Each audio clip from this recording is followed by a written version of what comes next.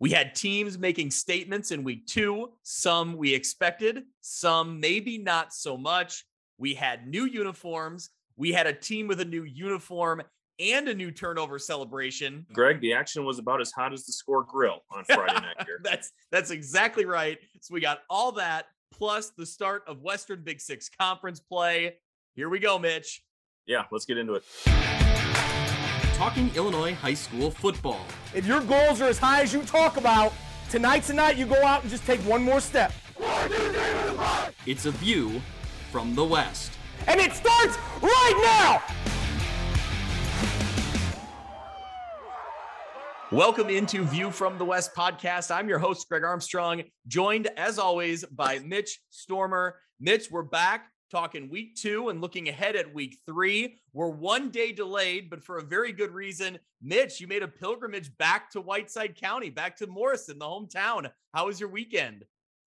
Yeah, it was good to get back to the old stomping grounds. Was able to get in late Friday night, catch the score, and see some of the highlights. Don't get to see a lot of them sometimes, so good to see some of these teams that we talk about and actually see them in action. So good to be there. Went to Morrison High on Sunday morning.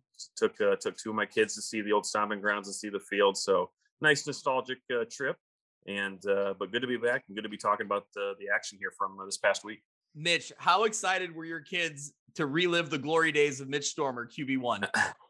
They wanted to see it, so Okay. That's exciting. I think Kyle Kampmeyer from NUICfootball.com commented something like, the stadium itself was a timeless relic, something along those lines. And it's funny because they've slapped some new paint on, they've added some flags and some flair built in the concession stand, but it still feels the same as when I walked off. However many years ago that was, 20 years ago. No, not that long, 15 years ago or so. But good to see it. Good to see it still in good shape, and hopefully it'll see some wins here as the Mustangs continue on.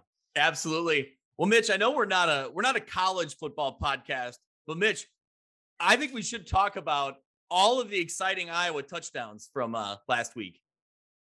And that is the end of our discussion. So thank you for joining us on Iowa Football Recap here. All right, I had to get that dig in. That's fair. It's too good not to. Yeah. Well, all right. Thank you to everyone who's been listening and spreading the word. Mitch, we're getting a ton of great feedback, and that's, of course, awesome to hear. If you like what we're doing, you want to support View from the West podcast, we got a couple ways you can do that. First, you can consider being a sponsor. If you have a local business you want us to promote, reach out to us and let us know. Contact viewfromwestpod@gmail.com. And let's talk. We have several different options for you to jump on board. We can promote your business. You can support local high school athletics. If you don't have a business, but you still want to support what we're doing, head over to PayPal. Again, on PayPal, you can make a donation to viewfromwestpod@gmail.com. Obviously, Mitch, this is a passion for us. We're not trying to get rich doing this, but there are expenses that come along with running a podcast, and not to mention the time commitment. So if, there's people out there that support local high school football and they want to support View from the West, we appreciate it. Of course, we appreciate our listeners. So thank you to everyone who's spreading the word and making this, what it is. It's a lot of fun every week. Yeah, we're certainly interested if anyone wants to jump on board. We've had a nice rise in, followers on Twitter. Our views our listens are good on podcast downloads. So, it's a good opportunity, I think, for a local business to maybe get involved with us. And if they choose not to, that's fine. We'll keep doing it. But I think we can offer some help if they're looking for it in a nice, easy way. So yeah, reach out to us if you're interested in something like that. Either way, we just appreciate the downloads. We appreciate the listens. That's what we're here for. It's a ton of fun. So Mitch, we're going to jump into the headlines, what we call our viewpoints. I'll start with you. What's your viewpoint, your headline from week number 2? Yeah, well, we talked about in week 1 kind of maybe being hesitant to judge teams' performances, whether they won or they lost, and really not taking a whole lot of stock in those performances. Week 1, you never know what's going to happen. Some results we expected, some results we didn't. And really, we got the same this week. So I think this week is more about redemption, maybe. We saw some teams lose in week 1 that got back on track this week. Just, thinking off the top of my head, Rock Island, good win for them. Looking at Rock Ridge, great game, a great win against Newman after getting really taken to town by Princeton. So Quincy Notre Dame, another one. So we'll get into a bunch of these, but really liked what I saw from a couple teams bouncing back from tough week 1 losses. Yeah, that's a great point. For my viewpoint this week, I'm going to the Western Big Six, and I'm talking about, I like that these Western Big Six teams really challenging themselves in the non-conference schedule. You look this week alone, you had Moline going on the road to Bennett Academy. You had Geneseo on the road at Grays Lake Central. You had Sterling on the road at Wheaton St. Francis, not to mention United Township going on the road to 8A top-ranked Loyola Academy. Yep. Now, all that being said, the victories didn't show up. The victories aren't there, but I still think these are very important games heading into Western Big Six play. I think these teams challenged themselves and they competed, and they were right for the most part. A lot of these teams were right in these games. St. Francis and Sterling came down to the end. Moline and Bennett Academy, Grays Lake and Geneseo, they all battled tough through most of their games. I think that's a positive sign for those teams. Yeah, I hope that, the players and coaches realize that too, and use this as a jump off point. You're getting great experience playing these teams.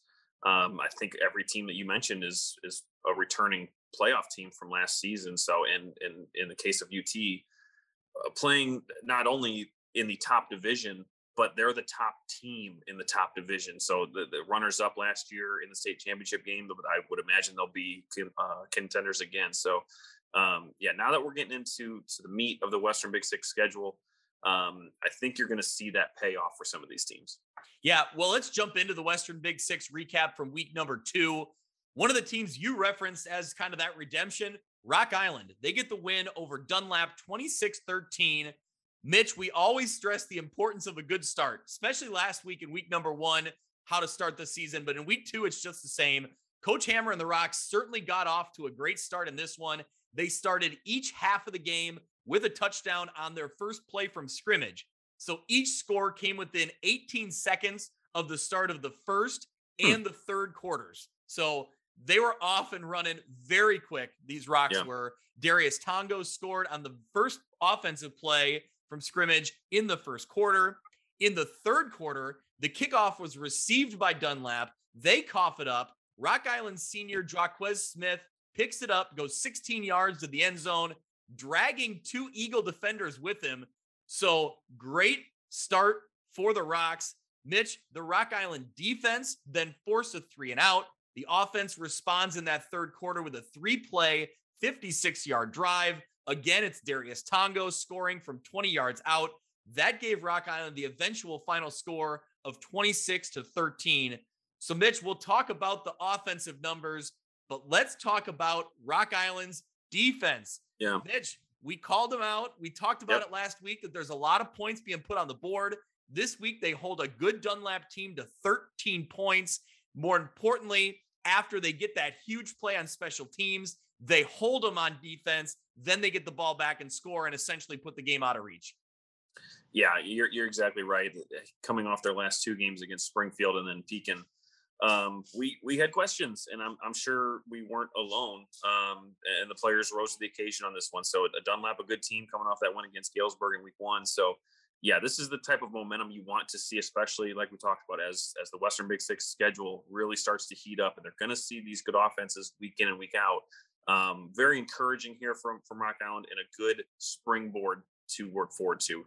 They can obviously do it on the defensive end, and obviously good to see them on the offensive end too. Get more of a rhythm. They were good in the passing game and on the ground, so a nice balance there. So really good in all phases of their game on Friday. Yeah, well, let's talk about those offensive numbers. Quarterback Connor DiUlio, 12 of 16 with 136 yards and a touchdown. Quintarian Brooks finished with 173 total yards. Another solid performance from him. And man, I really like what I see out of Darius Tongo. Yeah. He's, I think Coach Hammer calls him the Swiss Army knife. Does a little bit of everything for the Rocks. And that's such a fun athlete to have on the field. Yeah. Again, an offense that we talked about was in a little bit of a rebuild or reload, however you want to look at it. But yeah, Darius Tongo coming in, had 2 really good weeks here, and this was a good standout game for him. And as you said, just the offense in general, getting off of that quick start, first quarter, third quarter, really setting the momentum. That's going to put your opponent, in a bad place, no matter who you're playing. So yeah, good win for Rock Island here, and excited to see them as they move forward here with a win under their belt. Yeah, I think they start the Western Big Six conference play with momentum building now, and I think that there's potential for them to grab a few wins now moving forward quickly in the Western Big Six. Let's move along to Rock Island's rival in Moline. They went on the road to Bennett Academy. They fall short 24-21. This was a tight game throughout. Moline played well in this one. They grabbed an early lead. Grant Sibley, I saw the highlights on Twitter through Bennett Academy. Grant Sibley threw a perfect lead pass to Chase Stevens into the end zone. That got Moline on the board early in this one. It was great, Mitch, right down the sideline. It's the type of pass you dream of as a quarterback and as a wide receiver. He nailed it. Later in the half, Bennett, quarterback, fumbles the ball right into the hands of Hyson Baybui. He scoops it up, runs it in for the lead of 13-7. It kind of took one of those turf bounces, got a real high hop, and man, he caught it in stride, didn't miss a beat, and he was gone. Perfect. Great play. Moline would hold Bennett to a field goal, but the Red Wings would get a touchdown and grab the lead 17-13 before the break. They would end up going up 24-13, but Moline did not go away. Mason Woods scored in the fourth quarter, but that's as close as the Maroons would get. So a tough way to go down. But again, Mitch, I think that these games, they're tough competition and you fall short, but it's a great building block for what could be a great Western Big Six season for Moline and some of these other teams we're about to reference. Yeah, tough loss here for Moline, but they certainly played well against a really good opponent. So with their week 1 win and good experience in this one, regardless of what it shows in the loss column, I think it will do them favors in the end as we get into play here. They got a tough test here to see really, and we'll talk about this in a minute, but they open up Western Big Six play with the only unbeaten team in the conference in Quincy. So I think that could be a game that really starts to maybe show some separation or maybe just evens things out a little bit. But, encouraging game here from Moline. Again, you don't want to take too much stock in it, but we'll see what happens here in week 3. Yep. Another tough non-conference road test for the Western Big Six. Geneseo goes on the road to Grayslake Central. They fall 24-14, but Geneseo battled tough in this one. Grayslake Central was a 6A playoff team a year ago that won a game. They won their first round game a year ago in Class 6A. So this is another high-end opponent that you're going on the road to face. I give credit to Geneseo for taking the test and challenging themselves. Because again, I think these are the type of teams you're going to see in the Western Big Six. You're going to be pushed. You're going to be tested. In this one, they were tied at halftime. They were only down 7 with a few minutes left, but they end up falling short by 10, like we said. But another great game from the Maple Leafs. And I think, like I said, I think it'll do them well. Yeah, last year Geneseo started 2-0 against maybe some lesser opponents. They put up a lot of offense in those games, and it's not to say that that's why they might have dropped off just a little bit in terms of their record last season. But this I think, again, as we've talked about, it'll help Geneseo. It'll help all these teams that they play these tougher opponents early on. Give them something to look back on for the rest of their 7 regular season games, and to build off of. As you mentioned, they were only down 7. I think Grayslake kicked a field goal with just over 2 minutes left to really kind of put it away. So good to see a fight here from the Maple Leafs, and I expect more of that here moving on. Yep. Let's move down the way here. St. Francis gets the win 35-27 over Sterling. Again, that was Sterling on the road in Wheaton. Another tight game throughout. Sterling battled, but in the end, St. Francis had just a little too much firepower. The big name being Amari Head, who finished with 163 total yards, 123 of those coming on the ground, 3 total touchdowns. Mitch, he was a playmaker for this St. Francis team, and that was the big difference for them. Yeah, we in St. Francis is always a tough team, regardless of that. Looks like they're going to have another good year, but this was another good performance by Sterling, I thought. at least on the offensive end of the game, their dual quarterbacks of JP Schilling and Cale Ryan combined for just about 100 yards and 4 scores. I saw Schilling's touchdown run. He's just such a smooth runner. Yeah. And as is Cale Ryan, not to take anything away from him, but and really too, just I think that again, we're sounding like a broken record a little bit because some of these Western Big Six teams lost this week, but I all thought they played well. Again, Sterling here, they showed their offensive, power, their versatility. You can talk about Antonio Tablante here in a minute, but it's still encouraging, right? It's still encouraging regardless of the loss. I sound like me describing the Notre Dame game this weekend. So there's things to like, and I think we're going to see a lot of back and forth and maybe some shifting in the standings because I think there's good teams here in the Western Big Six. I don't know that there's really a favorite. We've raved about Sterling and Moline here this season so far based on their week ones, but I think there's a lot of season left. There certainly is 7 games left here in conference play, so gonna get interesting. We'll leave it at that. I think there's parity. I think you're going to see a lot of parity in the Western Big Six. Before we move along, I want to reference. Yeah, you mentioned Antonio Tablante. I saw a video on Twitter of his efforts from the game against St. Francis. And Mitch, he's just a workhorse. I don't know how else to describe it. I mean, he runs hard. He's not afraid of that contact. He's not afraid of the contact on either side of the ball. He's making tackles on defense. He's running hard on offense. That's the type of, that workman-like effort that this team, this coaching staff, his teammates have got to appreciate, because it may not make all of the frontline headlines or the highlights, but I think it's work that is very valuable. Yeah. And I think we expected that based on everything that he's done the past, certainly last season. And yeah, I saw the highlights from this one as well. So he's just, again, you take him, you take the quarterback duos, you take the rest of that offensive attack. They're going to be fine. We'll leave it at that. They're going to be fine. And looking forward to seeing how they look this season. But speaking of that, Greg, how did they look? Well, yeah. So I got a text from Coach Slemmer. I believe it was Thursday night, and he said new threads with like the eyeball emoji, and so I immediately said, what does that mean? What are we talking about here? And he said gold pants. That's all he said. Yep. So we kept talking a little bit, and apparently it's the first time that they've worn them since he's been there. And it's been the first time in a long time. I think Sterling may have worn gold pants in the past, in previous decades, but it's been a while since they've done that. Mitch, your thoughts, your initial reaction to the look? Yeah, I think I remember them wearing gold pants back in my day in the early 2000s. So I don't think they're too far removed from that, but and shout out Zach Shapiro. He sent us the first pictures of those uniforms on Friday. So I liked it. We've been teased that there's going to be new jerseys too. I don't know if it's home and away, but certainly away, I think, was the understanding that we took from it. So yeah, I liked it. The plain simple, a new look to play with on home and away games. So yeah, good look. And this is going to be a recurring theme here on this episode, as more and more teams are starting to incorporate alternative options. And we like that. Oh, we love it. We love it. There was a lot. I felt like more so than almost any other podcast we've done in our, 3 seasons now. Oh yeah. This was a week where it was like everybody had a new look or a new element to their uniform. It was great. Yeah.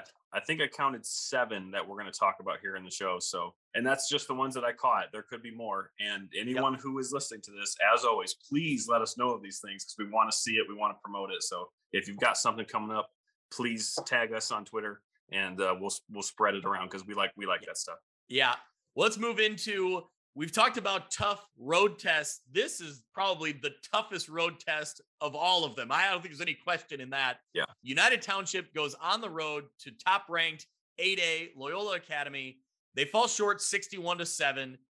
Mitch, it's a tough loss to United Township, but let's give them a ton of credit for going up there on the road, not only against a big school, but like we referenced, one of the premier programs in the state of Illinois. Took the challenge on, and they went and, play the game. Let's see what happens. And hopefully they can use it as a learning experience, and to see that team playing at that high of a level that, it spreads, it wears off on them a little bit. Yeah, and again, credit to Coach Nick Welsh and the team. And I don't think they're looking for a moral victory here, but it shows something bigger, right? It shows that they're not going to be afraid to go against these bigger teams and get that experience. Loyola Academy, a team that lost in the state final last year to Lockport in 8A. Their week 1 game this week was out of state, playing traditional power in St. Xavier here in Cincinnati. So again, credit to them. In terms of the game, just to kind of give you a reference to how good the Ramblers are, their quarterback, Jake Sterney, was 7 of 7, 114 yards with a touchdown, and he had 2 carries for 30 yards and 2 scores in the only quarter that he played in. So this is just such a talented, deep team in Loyola. Matthew Kelly, a bright spot here. He had a long touchdown for them. I believe it was upwards of 70 yards and scored on that. So, even against a big opponent like that, Kelly continues to shine. I think he'll continue to do so in the conference games this year. So they'll throw this game in the experience pocket and hopefully draw from it. But I don't think it's going to linger on the Panthers too much. So again, all credit to them, and still looking forward to seeing, they're 0-2, 2 tough losses, but looking forward to seeing what their season holds. Yeah, I mean, they certainly have their work cut out for them now heading into Western Big Six play. But we've talked a lot about the talent they have, and I think that they're going to be in the mix. They're going to be a team that we need to watch out for, and they got a really interesting matchup like they did last year to lead off the Western Big Six season. We'll talk about that in a minute. But yeah, I think that we'll see a lot of highlights and positives coming for the Panthers down the road very quickly. Let's go to Quincy. Notre Dame gets the win over Alleman 38-0. Raiders used a balanced offensive attack. They took advantage of some Alleman miscues. They wore down the Pioneers. They get their first win of the season. They lost last week. Notre Dame did to in-town rival Quincy. So they get back into it. Mitch, the senior quarterback for the Raiders, you referenced him last week. Yeah. He had another great game. Yeah, a great game in the Gem City rivalry last weekend. So Jackson Stratton is who we're talking about here. He ran for 2 more touchdowns and completed 7 of 14 passes for 101 yards and another score. So 3 scores for him on the night. He wasn't the only one. They had a great offensive effort here and defensive, obviously, with the shutout. But talking about Brock Wiley, 93 yards and a touchdown on only 7 carries. Jordan Stickler had 74 yards and 8 carries. So, despite the week 1 loss for Notre Dame, I thought they played well against Quincy, certainly played well here. And for Alleman, again, you look at the score and it's kind of reminiscent of years past, but in seeing the game and reading about it and seeing some highlights, it certainly looks different, right? Alleman had their opportunities, had some miscues. Obviously, depth for Alleman is going to be an issue this year. So if teams can do what Quincy Notre Dame did, it's going to be tough to overcome from that. But it just didn't seem like a typical Alleman loss. So that's encouraging, I think. I think they were in position to score a couple times, and just those miscues just hurt them. So, again, as we've talked about with Alleman, they got the win in week 1. Not sure what else the rest of the season is going to hold, but they're certainly going to play better. They did this week, and for Notre Dame, good to get their first win. A team that I referenced kind of having some redemption here in week 2. Yep, well, let's stay in Quincy. Quincy Blue Devils get the 48-19 win over Alton. The Blue Devils built a 31-point lead by halftime. They cruised to an easy 48-19 victory. They're now 2-0 on the season. Mitch, the only Western Big Six team that is 2-0. Mm-hmm. So Jarius Rice finished with 94 yards rushing on 10 carries. Braden Little at quarterback, 16 for 20, 184 yards. 6 different receivers had at least 1 catch. So he's spreading the love there. Mm-hmm. Yep. We talked about Jarius Rice in the last game in week 1 in their win over Notre Dame. So another good win for him. Let me side note here, Greg. Yep. Did you see Jarrell Brock's run in week 1? Yes, I did. Yeah, I saw the highlight on Twitter, and my son was sitting right next to me, and that's one of those immediate, stop everything you're doing, watch this play. Yeah. And my son was blown away, could not believe it. Yeah. Yeah, I tweeted that out on on our account if anyone wants to find it. But yeah, just completely locks up the brakes on a poor defender and just goes right by him. So yeah, shout out to Quincy for having, a good kind of history of running backs, as it seems like they've got a good one at Iowa State. They've got a good one at Quincy now in Jarius Rice. So, yep. And I kind of referenced this with Moline earlier. Quincy and Moline, really interesting matchup here in week 1. Is Quincy for real here? Can they get a huge win over Moline, or does Moline kind of get things back to where they expect to be and get their second win and start off conference play with a win? I'm really intrigued by this game. Yeah, so before we get to previewing week 3, we'll head over to Galesburg. They get the big 52-12 win. That's their first win of the season. The Silver Streaks erupt to a 38-0 halftime lead. They dominated Harvey Thornton 52-12 to claim their first victory of the season. John Sibley with a 40-yard punt return for a touchdown, and Amari Richardson, the first of 3 rushing touchdowns in the game that got Galesburg off to a 14-0 start in the first quarter. Richardson added a 47-yard touchdown run in the second. Tristan Legate to Mikey Eicher for a 16-yard pass. Sam Satiski kicked a 37-yard field goal. Mitch, we talk about Satiski every week on the podcast, kicking field goals. So he's in here again. That was all what led to a 38-0 halftime lead.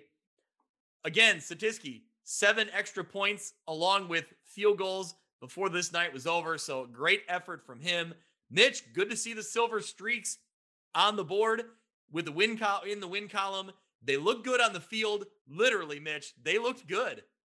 Yeah, and look, I hate to say it, I'm going to have to divert this to you because I haven't seen them. I saw the silver helmets, which I think look great. I haven't seen the whole look. So, okay, so it's kind of a similar set to what like Sterling had a few years ago.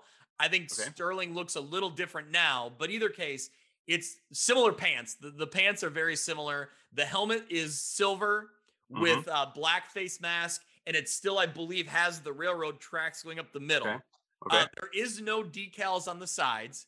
Okay. I kind of wish there was. You go with that lightning bolt or something in there. But either way, I love the railroad stripe down the middle. Yeah. I think that's a great touch. Either way, it's good to see the Silver Streaks kind of with that black and silver look go for like the Raiders style. I think it looks awesome. There's so much potential there. Yeah, I as much as I liked having the options of the neon that they were working with the past couple of years, like you said, good to see them get back to more of a traditional look. Maybe more of a name relevant, I guess. It's more it plays up more to the Silver Streak name. So I will have to look that up. I've seen the helmets, just need to see the whole look, but I can already tell that I'll like it probably a little bit better than I have in previous uniform iterations there for Galesburg. There you go. Well, let's look into the Western Big Six Week 3 slate of games.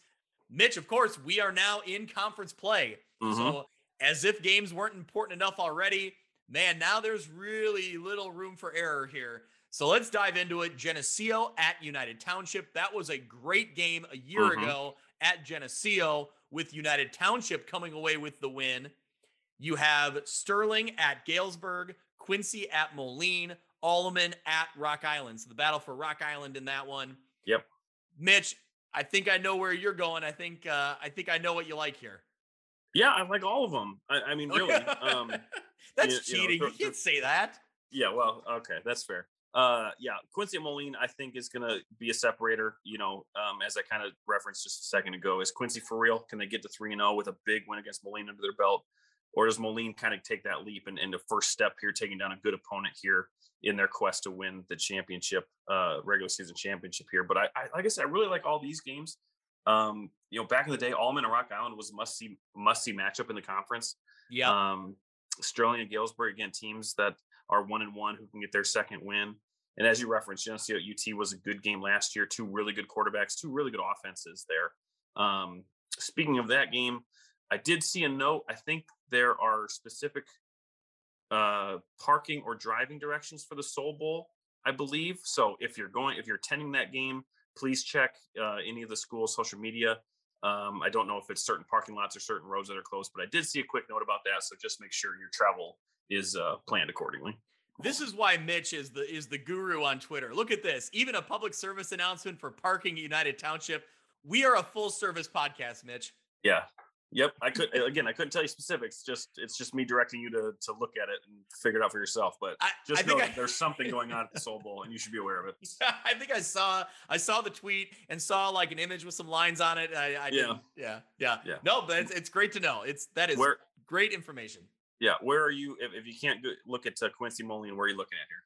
If I can't go with Quincy and Moline, I got to look Geneseo at United Township, because I think that's a game where one of these teams, there's probably only room for one of them to make that jump up to that like upper echelon. If one team's going to make that move, it starts at this game. You know what I mean? Does that make sense? Like, yep. If somebody's going to make that leap, it starts with this game. This game is a separator between these schools. Last year was such a good game. I feel like both of these teams, with the way their roster is constructed, with young talent last year, and now this young talent kind of developing and being a little more solidified this year, they're both the same roster makeup. So who gets the edge this go around? That's going to be a good one there. And now that I'm talking myself into it, I may need to know these parking situations, because maybe that's the game I'm going to go to. So yeah, they'll probably send you to the most confusing operation. Having gone to 8-man in Milledgeville last week, they'll probably give you a hard assignment here this week. So yeah. But we got to talk about Quincy at Moline. I think that Quincy gets credit for being the only undefeated team in the Western Big Six. But I think when you look at their schedule, I don't know. Quincy Notre Dame is a good school. That's a good rivalry win for them.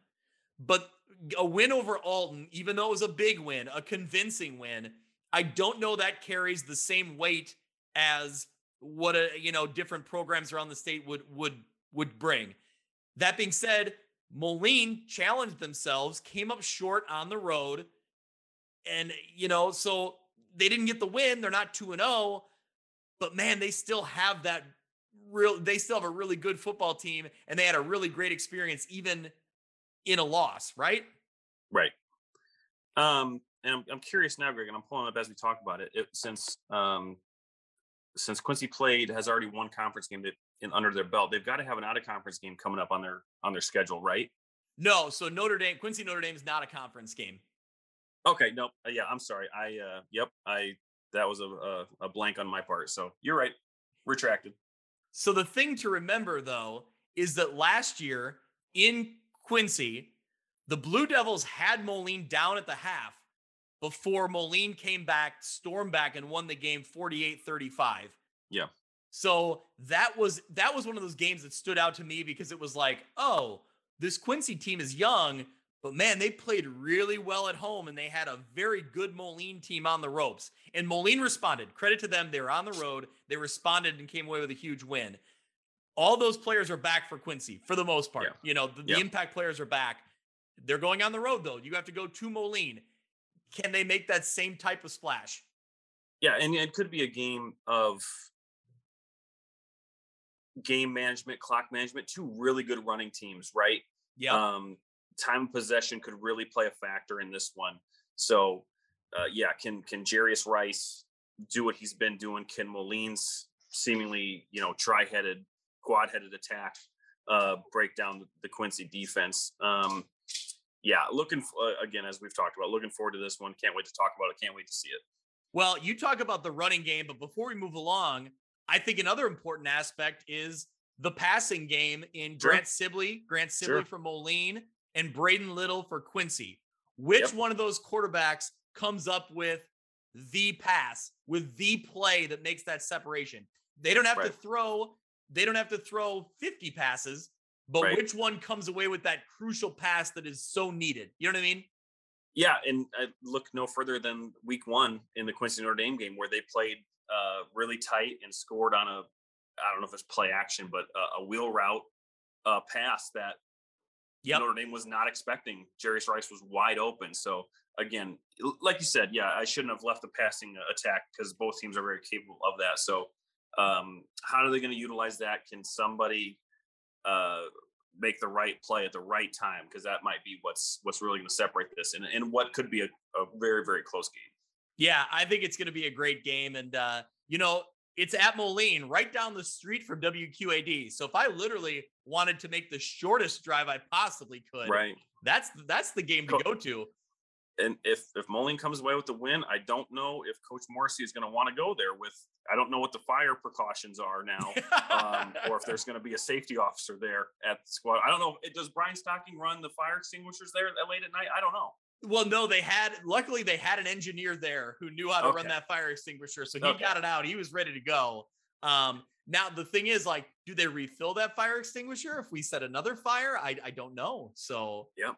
I guess starting a fire will be the only way to figure that out. It all depends on who is the guest griller. Who's gonna, can we control the flames this week? Well, I guess we'll find out. That's the fun of live TV. It certainly was on Friday night.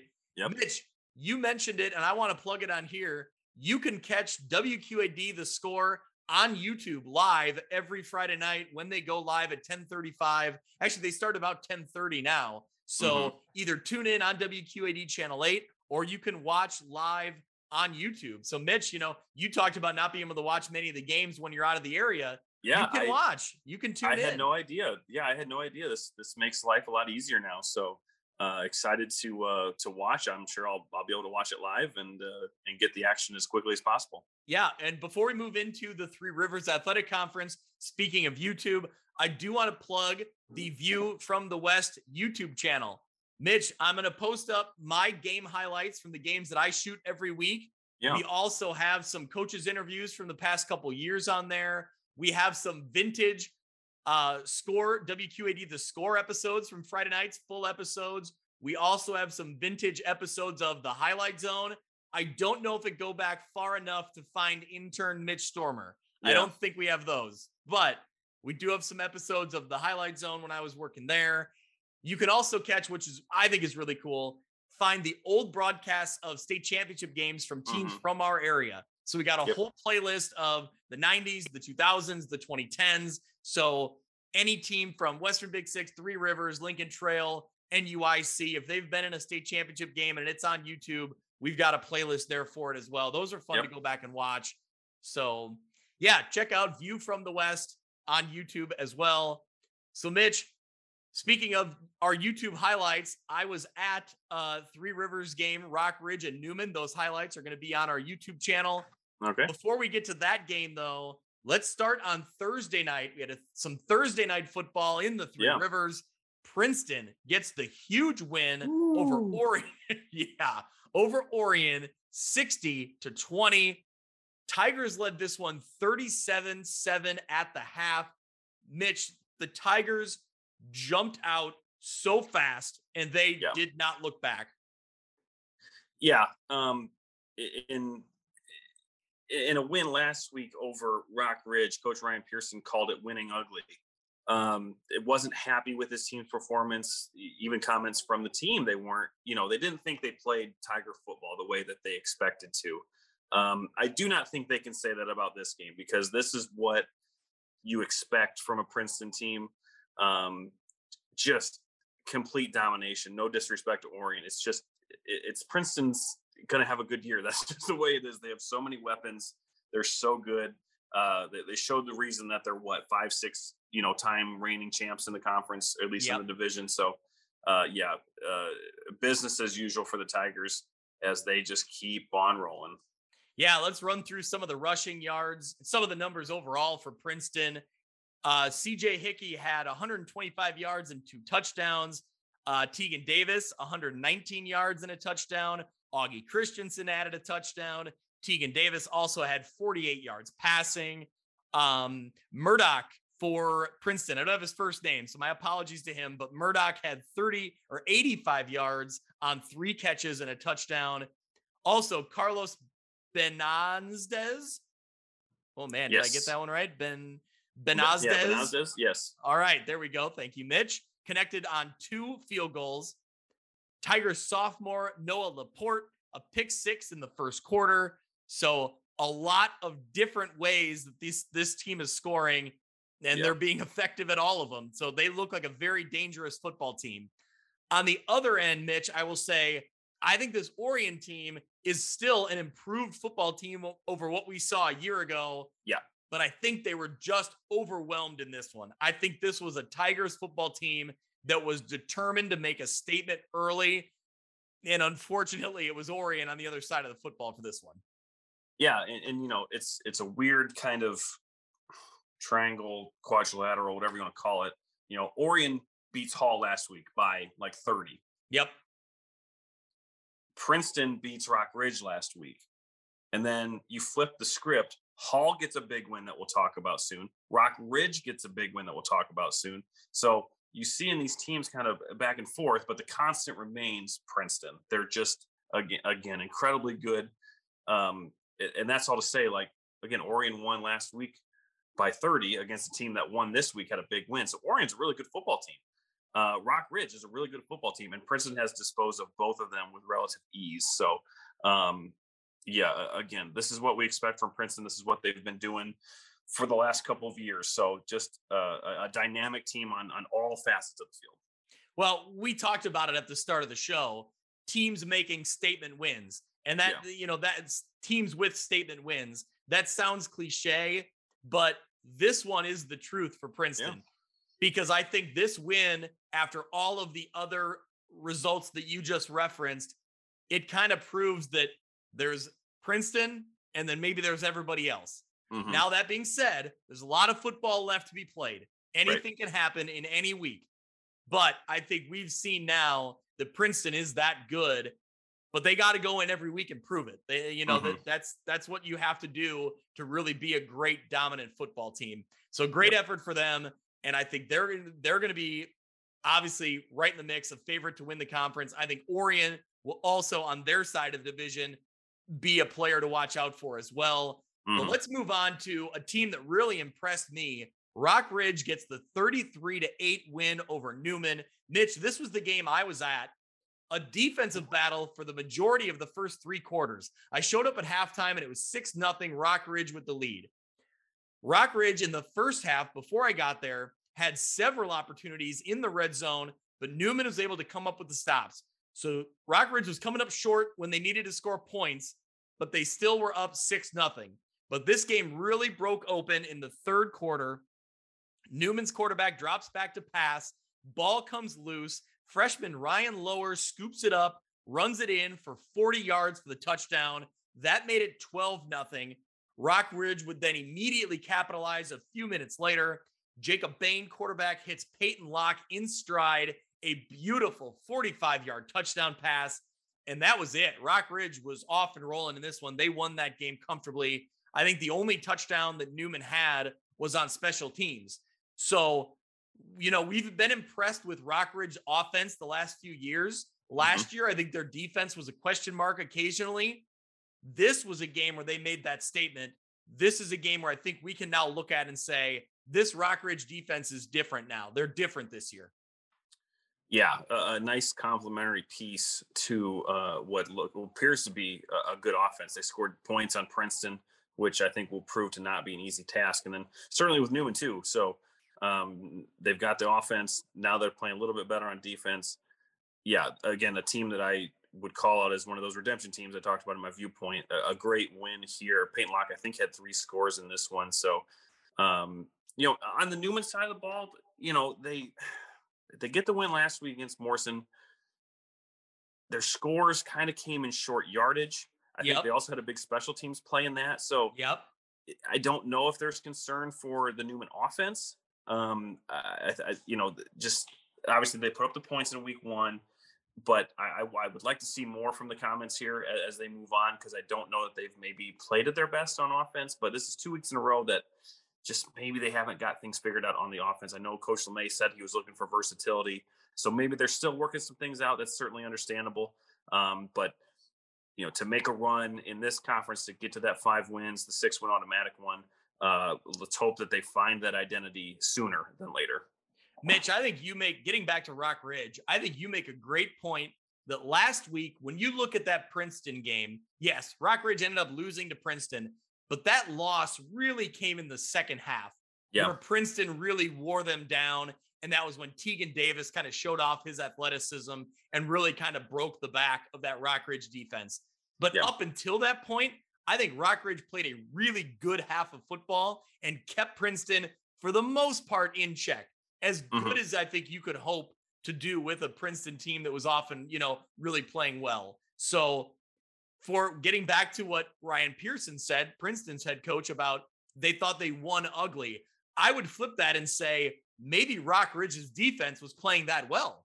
Sure. And that was kind of where that came from. So I'm really intrigued by Rockridge moving forward now. I think this was an eye-opener for me, and I want to see where they go, from here on out. Yep. Let's move into other action in the Three Rivers Athletic Conference. Mitch, on the road, Monmouth Roseville falls to Hall 34-24. Mitch, I don't know how else to phrase it, but this one was an upset. This was a surprise to me. I mean, it's a team that we've been really high on in Monmouth Roseville, but a name that we called out for Hall, Mac Rusetich. He did the damage for the Red Devils in this one, and that really is what held the Titans back in this one. Yeah, I was driving home, to Morrison on Friday night, and I would think I was just outside of Prophetstown. You can call it home, Mitch. Morrison is still fine. It's still home. Yeah, that's fine. I was driving right outside of Prophetstown when the finals were kind of rolling in, and I texted you right away in all caps. Hall beat Monmouth Roseville. It just no disrespect to Hall, none at all. But yeah, we were high in Monmouth Roseville. I think we will be, because for good reason. But this could be a really momentum swing for Hall. They had a tough week 1 loss to Orion. We referenced it earlier. I think it was 42-12. But yeah, Mac Rusetich has been a constant for the past couple seasons for them. So he had 215 yards and 2 scores in this game, and a punt return for a touchdown, and had an interception on defense. So Mr. Do It Everything. You hope his durability will last. I think it will, because he's been doing this for a while. So yeah, this is one of those, again, momentum changing games, either Hall for the better, hopefully not Monmouth Roseville for the worse, but this was a surprising game to me, like you said. Yeah, I think the thing to remember for Monmouth Roseville, this was a crossover game. So playing the other division, it's still a Three Rivers Conference loss overall. But I think when you look down the rest of the way for Monmouth Roseville, they have games in their schedule. They can still go on a run here, and they can put up a lot of wins, and they will obviously still be very much in the mix for a Three Rivers Conference title. That being said, this one was kind of a clunker. I think, you wish you could have this one back. It's tough to win on the road, but for a Hall team that struggled last year, I think you kind of hoped you could get through this one with a win and move into your divisional games in the Three Rivers. Either way, it is what it is. They're sitting at 1-1, and they move along. For Hall, this is a huge momentum builder for them. I mean, this is a team that I think was 2-7 a year ago. So they're certainly hungry for any win they can get, any positive momentum. And Rusetich is a player to build around. I think they use him a lot as a wildcat type quarterback, right? I mean, kind of an athlete that they just use in any type of situation. And he proved it against Monmouth Roseville for sure. Yep, no doubt about it. I think he had a game last year. He had 5 touchdowns. It might have been the Morrison game. So a star player. And again, like you just referenced, they were 2-7 last year. But I think we both said that was a team. This is a team that we expected to play better and have maybe more wins this year. This is certainly a good start. Yep. Let's move into Bureau Valley gets the win 20-14 over Sherrard. Bureau Valley actually trailed for a majority of this one. The Storm never quit. They scored the game-winning touchdown with 3 minutes remaining, a 20-yard run by Mason Gosens to rally for the victory.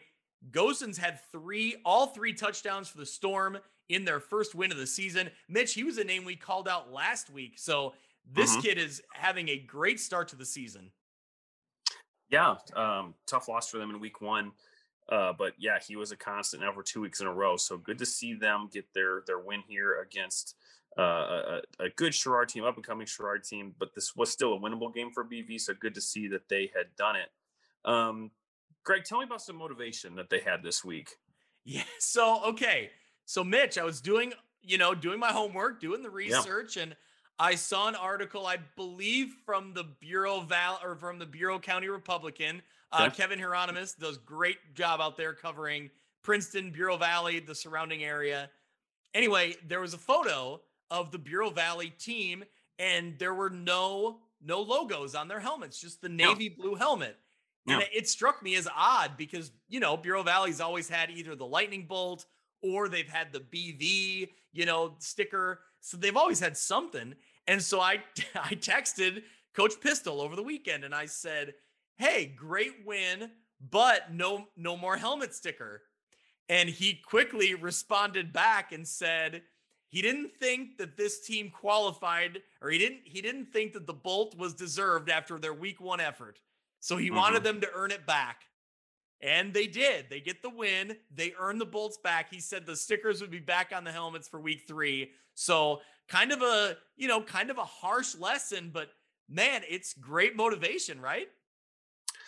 Yeah, I think I texted you something like harsh but fair, or harsh, but at least it worked out. So, whatever Coach Pistol thought could spark this team, and it worked. So kudos to them. And now the players have the satisfaction of having to put on those decals again for the second time this year. So hopefully they don't lose them again, because I know the pain of having to do that. Well, but I think it's that tough love, right? I mean, I think that, I think you show them that tough love and they earn those stickers back. And I think now, Mitch, they won't forget the feeling of putting it back on, knowing that they earned it, right? That.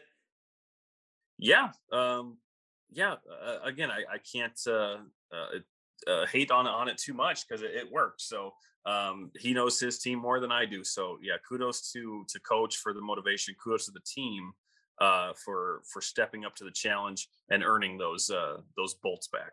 Yeah, overall, I like it. I like Coach Pistol. I like the way he leads that team, and I think it's just I think it's a well-run program. I like following him on Twitter and seeing the stuff they put out there. So I think that's a great hard lesson to learn. But man, I'm sure that feeling to put it back on felt great. And now, that motivation to keep it on there, to earn it and to play that way. So one more shout out we got to give Aiz Martin, the Storm's 6'4", 270-pound lineman known as Z, comes up with the huge blocked punt at the end of the third quarter. Elijah Endress returns the punt and puts the Storm on the Sherrard 10-yard line. That's where Gosen scored 3 plays later. That led to the victory. So that's a game-changing special teams play. Mitch, you need those. Those plays are huge. Yeah, in tight games like this, you look for any advantage that you can get and take advantage of any opportunity that comes up. So, cool play here. Good for him. And again, as we mentioned, good for Bureau Valley to get the win here. Yep. Let's move into another tight game in Three Rivers action. Kewanee over Morrison, 16-14. Mitch, this one was a tight game throughout. The Mustangs had a chance to tie the game late. A bad snap on a 2-point conversion allowed the Boilermakers to hold on for the win. Morrison scored on a 40-yard pass from Danny Mao to Chase Newman. That made it 16-14. But like we said, the snap would go over the head of the holder.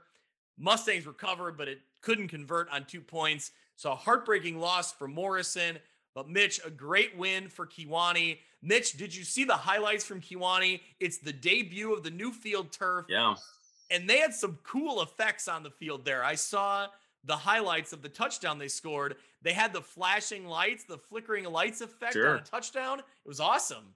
Yeah, great looking atmosphere there in Kewanee. Good bounce back win for them, having lost to Monmouth Roseville last week. Still trying to figure out both of these teams. Kewanee, again, a bigger school than Morrison in terms of enrollment size. To squeak away with a win here and then adding in their week 1 loss. Still trying to figure them out a little bit. Morrison the same. Played Newman tough week 1. Now played Kewanee tough. Are those good signs for the Mustangs? It's hard to know it as they move through the season here. But to have a chance late against a bigger school than you, I would have to think is encouraging. So, so great atmosphere there in Kewanee. And Greg, we're going to keep the uniform talk going because I saw the highlights on the score. Looks like Morrison's got white pants now, so an all white set for Morrison. That seems new. I did notice that. Yeah, I was going to ask, you're the go-to on Morrison, all things Morrison. Do you remember all white look at any point? I think a long time ago. Yes. Okay. Yeah. That they kind of went through some different options over the years. They had that weird gray look a couple years back, which was not good. I think they had blue pants maybe at one time. I don't remember it specifically. Okay. So it almost looked like it was a different white jersey too, because they have a pretty solid, simple Adidas set, but from the highlights that I saw, it looked like it was almost a different jersey. So I'm not quite sure, but the white pants are certainly new. Looked fine. I suppose I guess I'm more privy to the red look, the traditional red look, but nonetheless, again, we always appreciate teams trying the alternate options. So we can't hate on it too much. Well, Mitch, without going down the rabbit hole too far, what are your thoughts on, I didn't really see any blue trim in this Morrison uniform. Yeah. Do you need blue trim as that accent color for Morrison? I think when we did our uniform rankings last year, the year before, we kind of talked about this, that I think the way that they did it with that Adidas set was fine. It looked good, looked traditional. I do like the trim. I think anytime you can incorporate a third color on any of the jerseys of any team we're talking about is always a nice little touch.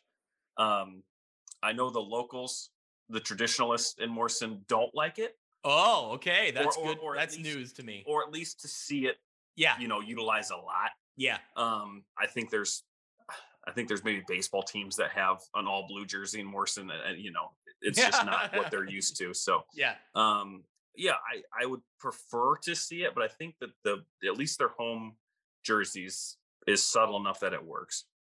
All right, we better keep going here. We'll talk all night about uniforms. Yeah, right. So, all right, couple more games in the Three Rivers. Actually, just one more game. St. Bede over Erie Prophetstown, 41-20. Mitch, after running for all 4 touchdowns in St. Bede's win in week 1, John Brady ran for 2 more and also threw 4 touchdown passes to 4 different receivers. Mitch, one of us really talked up St. Bede last week and predicted them to win this game. Yep. Man, I can't think of who it was. I don't know if it was me or you, but who's to say? Who can remember? All right, fine. It was you. It was you. Fine. Yeah, right. I've been impressed with St. Bede for the last season and a half now. They were so good last year with Brady and Tyreek Fortney. This year wasn't quite sure what to expect with Fortney moving on, but so far, man, they are a tough team. And against a really good Erie Prophetstown team here. And speaking of them, for Jace Grunder, another great game. That's back-to-back weeks for him. 19 carries, 219 yards, and 2 scores. So they're certainly going to do damage the rest of the year. But I think St. Bede's going to be in position again this year to be, I haven't looked at their schedule, but maybe a 6-3, 7-2 team again and make 2A playoffs for sure. Yeah. Well, so we joked about, 1A. I'm sorry. They're 1A. Yep. Exactly. Yeah. We joked. I joked about, our prediction last week. You said St. Bede, and I quickly followed and said, no, I'm going with Erie Prophetstown because they impressed me in their win against Mendota. And I thought that's a great springboard for this team. I really like what I saw in Erie Prophetstown. I like Jace Grunder, and I like what they have. They were so proficient on offense. And, I didn't know what to expect with St. Bede. They came off a win against Sherrard, but I really like the quality win against Mendota. But man, here we are. Like, credit to St. Bede. They played really well. Yeah, and I think kind of what we're talking about with the Western Big Six, I kind of think the same here in the Three Rivers, with the exception of Princeton. I think there's going to be parity. I think there's really good teams that have had even 1-1 records, Erie Prophetstown being one of them, that I think you're just going to see a lot of, and the listeners can't see me doing this, but just a lot of shifting in the standings throughout the season. So St. Bede might be one of those kind of in the Princeton territory where they maybe above all of that shifting, but a lot of parity in this conference, a lot of good teams. So this is going to get interesting, I think, as we move forward. Yeah. So like I said, I thought we had 2 games left. We only had 1 game left because Mendota had the forfeit win over Riverdale. So Mendota gets the victory there. They are now sitting at 1-1. They lost to Erie Prophetstown in week 1. So see how they can bounce back. Mendota will be at Bureau Valley in week 3. Kewanee will be at St. Bede. That's a really interesting one. Kewanee at St. Bede. Mm-hmm. Hall is at Princeton. Newman at Orion. Morrison at Monmouth Roseville on Saturday. Sherrard at Erie Prophetstown also on Saturday. And Rock Ridge had Riverdale scheduled, and they, I think, will take the forfeit win there. I've not seen any updates on their schedule. So where are you at, Mitch? What do you like here? Yeah, it's interesting. There's not one that sticks out. I think probably St. Bede and Kewanee, again, two teams, as I mentioned, talking about Kewanee, still trying to figure them out a little bit, whereas St. Bede seems to be a little bit more established. But again, you're playing a bigger school. You never know what's going to happen there. I guess the next one would be just talking about, as much as we've talked about Princeton, Hall's coming off a very good win. That's a traditional rivalry game. You never know what's going to happen there. So Newman Orion, who can get their second win of the year, get a bounce back win after tough games here in week 2. So yeah, there's a lot of intrigue here on week 3. Yeah, I think I'm going to go back to very similar dynamic to the Geneseo UT, that kind of like separator game. I'm looking at Kewanee and St. Bede, and then also Newman and Orion as those are separator games. Those are teams that are similar in standings, and which direction are they moving? And I'll throw in Mendota at Bureau Valley as well. Mm-hmm. I think you look at those games and think, which direction are these teams headed? These are kind of those separator games. Yeah. That was maybe the third game I was going to go to, BV at Mendota. I think that Mendota coming off of their, a bye week, and Bureau Valley coming off a win, that's two different, interesting dynamics. And see if, again, when we're talking about Newman and Orion, which team can get their second win of the year. Obviously for Mendota, it'd be their first kind of game win, so to speak. So again, looking forward to a lot of these, because there is some intrigue in a couple of these games and could be some separators here early on. The game, I referenced it earlier, Newman at Orion. That one intrigues me because I want to see how Orion can bounce back after the tough loss. They've really ridden the roller coaster here. They get the big win in week 1, and they got a freshman quarterback, and they got Kratzberg at running back playing really well like he did last year. But then they run into that steamroller called Princeton. But now they got to bounce back against a tough team in Newman, a team in Newman that's obviously now very hungry for victory because of the way they went down to Rock Ridge. So I start looking at that one and thinking, can Newman hold Orion in check? And on the flip side, can Newman's defense get going? Can they create positive momentum? And then, where does Orion's defense fit into this? Can they slow down a Newman team that's trying to figure out, how to really get rolling, how to be that blue machine on offense? Mm-hmm. Yeah. Yeah, I think you said it all. I have nothing to add there, Greg. Yeah, there's just, like you said, a lot of parity. And it's just, I'm really curious to see how this week plays out. And Mitch, this is why we do the podcast, is I love this. Yeah. Each week you find these matchups and think, well, how does this one turn out? And if it does turn out this way, then what happens moving forward? So this is it, man. We're in the thick of it. This is why we do it. A lot of great Three Rivers games. Yep. There's going to be just as many good ones we're going to talk about moving into the Lincoln Trail Conference. Mitch, let's run down the week 2 scores. And I want to start with two teams in Roval Williams Field and Stark County. Two teams that struggled a year ago that now are off to great starts. We'll start with Roval Williams Field. They get the non-conference win over DuPo, 42-16. Mitch, let's just dive straight into some of the names and the numbers leading the way here. Riley Danner, 186 yards passing and a touchdown. Jackson Sharp, 109 total yards and a touchdown. Brian Bertelshofer, 110 rushing yards, interception return for a touchdown. But Mitch, that's not it. You got Luke Nelson, Jack Godsell, Spencer Brown, Nolan Coverdale, all with a rushing touchdown. And I haven't even talked about their defensive effort yet. Mitch, give me the defensive rundown. Yeah, you don't win by 42-16 without some defense. So let me give you this: Lewis Sams, Gage Aldridge, Yep, there Brian you go. Burlshofer, Nolan Coverdale, all four of them had interceptions. And then one more, Brody Bledsoe, had a fumble recovery. So that's 5 turnovers that we know about in the stats here. Another name that you talked about who had a rushing touchdown, Luke Nelson, getting it done on the defensive end, 5 solo tackles. And another impressive performance by Rova. Really liked them the past 2 weeks. Adding into that sort of in the absence of A-Town, can Rova kind of step up into that challenger to Knoxville, that challenger to Mercer County? Because they certainly played that way the first 2 weeks.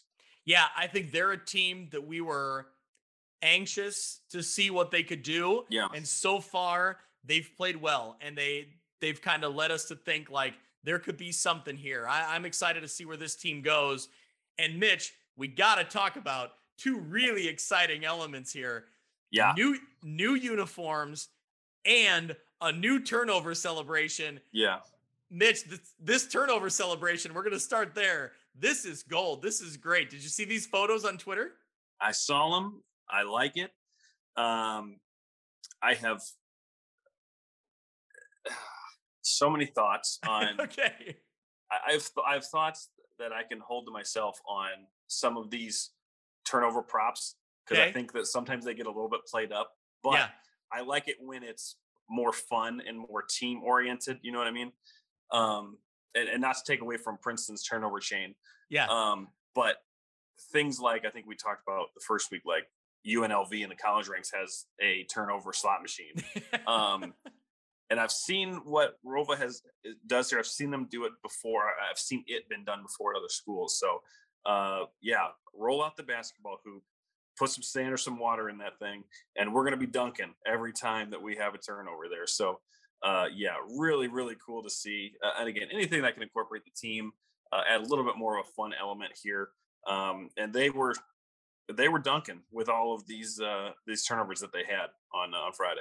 Well, the photos are awesome. The one that really caught me was a kid. I can't tell his number. It's 2 something. He's going under the legs. He's going like the old, like, I don't know who's like, J.R. Ryder back in like the 90s dunk contest, like going through the legs. You remember that? Sure. Like it's for Vince Carter. How about that? There's a little more, almost more modern reference. Not quite modern, but yeah. Yeah. But it is impressive. Yeah. But speaking of impressive. Yep. Let's talk about what they were wearing. So they're going with an all gray set. Yeah. Pants, or the jersey and the pants, all gray with the maroon and the gold striping. Yep. With a white helmet. Yep. Mitch, I think it's a slick look. I really like it. Yeah. I've said it before. I've said 1,000 times. I'm a sucker for that kind of that style of red and gold kind of look, similar to Stockton or some other teams that we cover. So when you can deviate from that a little bit, but kind of keep the same aesthetic, it looks really good. Great. If that jersey were black, I don't know if I would like it that much, just because you're talking about a couple different dark colors. So you incorporate a gray with your white helmet, really looks sharp. Really, I think those are BSN jerseys. So really nicely done on the whole team there. And good on Rova for going outside the box here and having a nice uniform. Yeah, before we wrap it up, we got to give credit. So the turnover celebration is the dunking on the small hoop. But guess what, Mitch? You get that turnover, you get that interception or that fumble. Guess who's got to hold up the basketball hoop? It's that lineman, man. Linemen are always putting in the work behind the scenes. No one ever sees it. I'm giving credit to those linemen because they're holding that hoop up for the scoop, for the score. So credit where it's due. So love it. Let's move into another team that is now sitting at 2-0. The Stark County Rebels. They get the win this week over A-Town, 21-0. This game was actually called off at halftime. Storms rolled in during the game. They started on Saturday night. So with Storms kind of going throughout the night, Coach Nord tweeted out that the game, they really didn't have any options left by the time it got that late, because they have JV freshman soft games on Monday. So for both teams, they really kind of had to figure out something to do. So ended up being a 21-0 final. But credit to Stark County once again this week. They look good, and they're getting the job done, Mitch, and they're sitting at 2-0. Yeah, I saw them put out a kind of a statement. So I don't know if there was controversy behind that or maybe just some confusion on why they called it off. But I mean, it sounds to me like it was the right decision when you're running into bad weather and then certainly going into the next day, so to speak. So regardless of the circumstances, yeah, great win for Stark County. A-Town, the defending champs here, having a down year, but always good to beat a team like that. So yeah, Stark County 2-0 now. Great win, and looking forward to seeing what they can do this year. And we're going to find out for sure, we'll talk about this in a minute, what they're made of with Knoxville coming to town next week.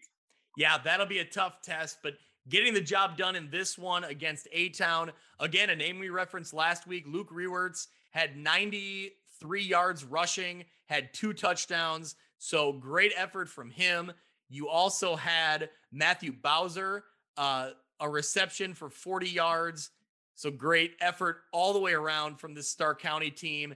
And Mitch, a name we say every week, he does a little bit of everything for him. Daniel Kaiser, he punts, he kicks, he plays on offense. He's just a Swiss Army knife, as we've come to call him. So great effort all the way around from Stark County. The Rebels are now sitting at 2-0. Mitch, another team at 2-0. Knoxville gets the win over Mercer County, 32-22. I think this was the marquee matchup in the Lincoln Trail Conference, and another statement win. I think this is a statement win for Knoxville, showing that they were at the top of the conference a year ago, and they don't really look like they're going anywhere. They jumped out to a 14-0 lead in the first quarter. Defense turned them over 5 times, including interceptions by Bo Honeycutt, Will Shreves, and Bo Laws. So just a great effort from this Knoxville offense and defense to get this win over a Mercer County team that we think is going to be very good, has looked very good in week 1.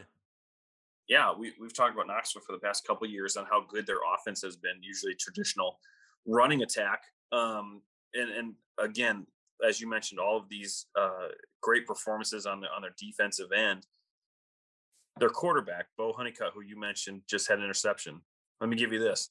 3 of 3 passing, 143 yards, 3 touchdowns. Doesn't awesome. Get any more efficient than that. Yeah. When we talk about efficiency, we see that several times. That's the one. That's the efficiency. Yep. In the second half of this one, the play that really broke this game open, Oscar Young, a name we talked about as one of the returning impact players, one of the returning running backs off a team that had lost a lot of talent from their running back position. He had a big 88-yard touchdown run. So good for him to see him step into that spotlight. That's what made it 26-14. Like I said, that really kind of broke it open. Jackson Johnson, again, had another great week, 117 yards, a touchdown. In total, defense forced 5 Mercer County turnovers. So just a great effort, like we referenced, all the way around on all facets of the game for Knoxville. Yeah, and even right before halftime, a great play by, I believe this was even Bo Honeycutt. Mercer County threatening to score, and Honeycutt kind of rips the ball away from a Mercer County running back at the 3 just before they were going to score. So that at that time, that would have been like an 18-14 game, something around there. So a tremendous play in addition to his interception, a tremendous play to stop that momentum before halftime.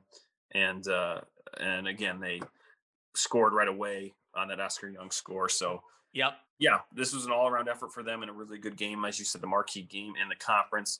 And Knoxville, again, kind of keeps their name at the top echelon of this conference as the team to beat now, as they were the co-champs last year with A-Town having that down year. Knoxville looks really good. There's teams that are chasing, but again, a good win for Knoxville. Yeah, I think this Knoxville team with this win really puts themselves on the radar. You know, in our NUICfootball.com polls that Kyle Kampmeyer runs that we both contribute to, Knoxville is now tied for 6th overall in the state. So they're sitting at 2-0, tied for 6th in the rank in the polls there. So this is a great start for them. And, I don't think it's a surprise because they were right there last year as the conference champion and a team we expected to be good. But this was an early test, a test for them right off the bat against Mercer County. Mercer County will be back. I have no doubt they will continue to play well. But this was a big win for Knoxville. Let's move into Anawan Wethersfield gets the big win over West Hancock 60-6. Zeb Rashid, another 4-touchdown game. Mitch, he looks great for the Titans. They're off and rolling. They're sitting at 2-0. Yeah, a team that we kind of talked up thinking that they were going to have a better year this year than they did last year. And so 2 wins for them and a big win here over West Hancock. So they've got the momentum. A big game next week against a team that's coming off a big win as well. So good start here to the season for Anawan Wethersfield. And now as we get into more and more Lincoln Trail games, I think we're going to see them again push towards being in that Knoxville territory at the top of the conference. Yeah, they are sitting now at 2-0. They are number 9 in the NUICfootball.com poll. So they are now in the top 10 as well. Yeah, and they got some tests coming up. One of them being against Princeville. Princeville gets the win over United 44-20. So Princeville now moves to 1-1. Tough start for United. They fall to 0-2 in LTC play after an impressive year, last year, impressive season a year ago. So we'll see what they can do moving forward. Mitch, let's jump into the Lincoln Trail schedule for week number 3. A non-conference game. West Carroll goes to A-Town. Mercer County goes to United. Anawan Wethersfield Princeville is at Anawan Wethersfield. Knoxville at Stark County. And Rova Williamsfield hosts a non-conference game against Macomb. That last one that I read is the one that interests me a lot. Yeah. It's a non-conference game. Rova Williamsfield going up a little bit bigger school in Macomb. And Macomb is sitting at 2-0, playing really good football so far. Yeah, kind of as you said that, the same thing kind of hit my thoughts that that's a good game for them. Again, won't affect their conference standings, but it will maybe affect how they play the rest of their conference games. If they can put up a good performance against Macomb, if they can win that game, boy. So yeah, looking forward to them seeing a really good opponent in Macomb. As I referenced earlier, I think Knoxville going to Stark County is going to be a big game. Again, one of those separator games. Can Knoxville go even further ahead in the standings? Can Stark County kind of match them? Anawan Wethersfield and Princeville, 2 teams coming off big wins here. And then Mercer County, can they bounce back? Can United get their first win of the year? And then A-Town against West Carroll, 2 teams that haven't gotten a taste of victory yet. One team will come out ahead on that game. So, but if I had to pick one, just in terms of conference record, from that standpoint, Knoxville and Stark County is where I'm going to be focused on. Yeah, I think the one that I'm focused on is Anawan Wethersfield and Princeville. And the reason being, if Anawan Wethersfield wants to get back up to that, well, if either one of them wants to move past that kind of 5-4 record, they want to be on the top end of the conference standings and be in the mix for that conference title. This is a must win. I think this is another separator game. If you're going to be one of those names we're talking about in weeks 7, 8, and 9 as a potential conference champion, you got to win this one, especially for Princeville sitting at 1-1. But for Anawan Wethersfield as well, I think this is a must. This is a big, important game early on in the season. Yeah. Also, quick shout out to Anawan Wethersfield. I don't remember if I had seen them before. Great uniforms. Great look. They always have a great look. I've liked they've modified it a little bit over the years, but they've always had a good look. Yep. Yeah. I saw the highlight. This was one of the games I caught watching the score, and I just happened to notice it and it looked great. That might be credit to, it's actually, so Jeff Parsons is now the athletic director for Fulton, but he was at Wethersfield for years and was, kind of directing traffic there at Anawan Wethersfield football program. Maybe he's the credit for some good looking uniforms. I'll have to ask him maybe. What if they came up with a way to have a retro Anawan uniform and a retro Wethersfield one? Oh, man. Wouldn't that be something? Actually, speaking of that, they play one game a year in Anawan. And this, I believe, is the week they're playing in Anawan. Mitch, have you ever been to a football game in Anawan? Yeah. Oh, it just feels so old school. Like There's very little bleachers. It's everybody standing along the fence line. Not even the fence line. It's that old wooden pillars with like the thread going through it. Like it's just, that's what separates you from the field. There used to have coaches up on the roof because they had no real press box or real like coaches boxes, but it's just an old school feel. It's the park right next to the high school. I love it. I may have to make that my game. I don't know. We'll see. We'll see what happens, but I love going to a game in Anawan. So yeah, no doubt. All right, let's move into more classic small school football. The Northwest Upstate Illini. Mitch, let's run through week 2 scores. We got to start with Dupec 36-26 over Forreston. This was number 9 Dupec in the Class 3A standings versus number 5 Forreston in the 1A standings. So a great battle in the NUIC. Really interesting game. Interesting start to this one. Dupec uses a fake punt to keep their opening drive alive. That led to AJ Mulcahy scoring the first points of the game. 27 yards up the middle, goes untouched. He finishes the game with 141 yards on 12 carries.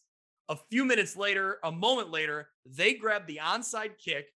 Then Will Howard catches a 34-yard touchdown pass from Cooper Hoffman. So without running a play from scrimmage, the Cardinals are down 14-0 in this one.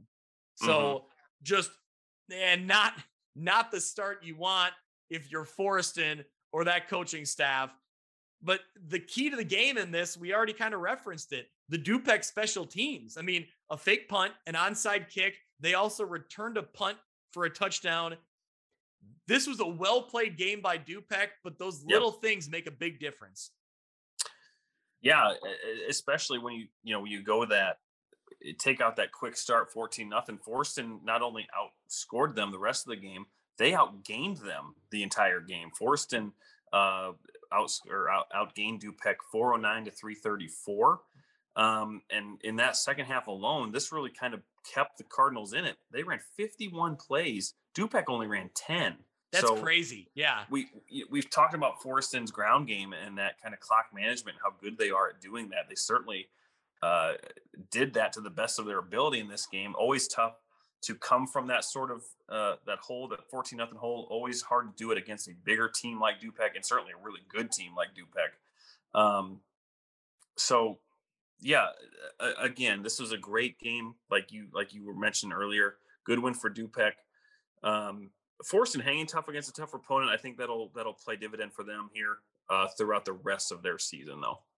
Yeah, well, you start looking at the NUICfootball.com top 10, and Forreston actually moves up in the rankings after this loss.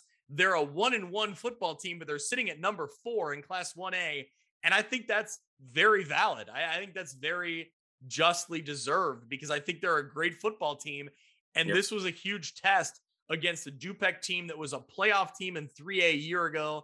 They look primed to be that 3A playoff team again this year. So yes, it's a loss, but I think it's a loss that they were challenged. And for a lot of the game, they held up to that challenge. Unfortunately, like we talked about, they gave up too many points early. On the flip side, looking at Dupec, Mitch, this team again continues to impress me. There's a new Hoffman at quarterback, and it's like they haven't missed a beat. Yeah, sophomore Cooper Hoffman, 13 of 15 in this one, 150 yards, 2 scores. He ran for 36. You mentioned AJ Mulcahy, another great game. He's so fun to watch. 158 total yards, 3 touchdowns. Let me give you this, Greg. 25 tackles on defense, 10 solo. He was in on 15 more. That is not a typo. 25 tackles for him.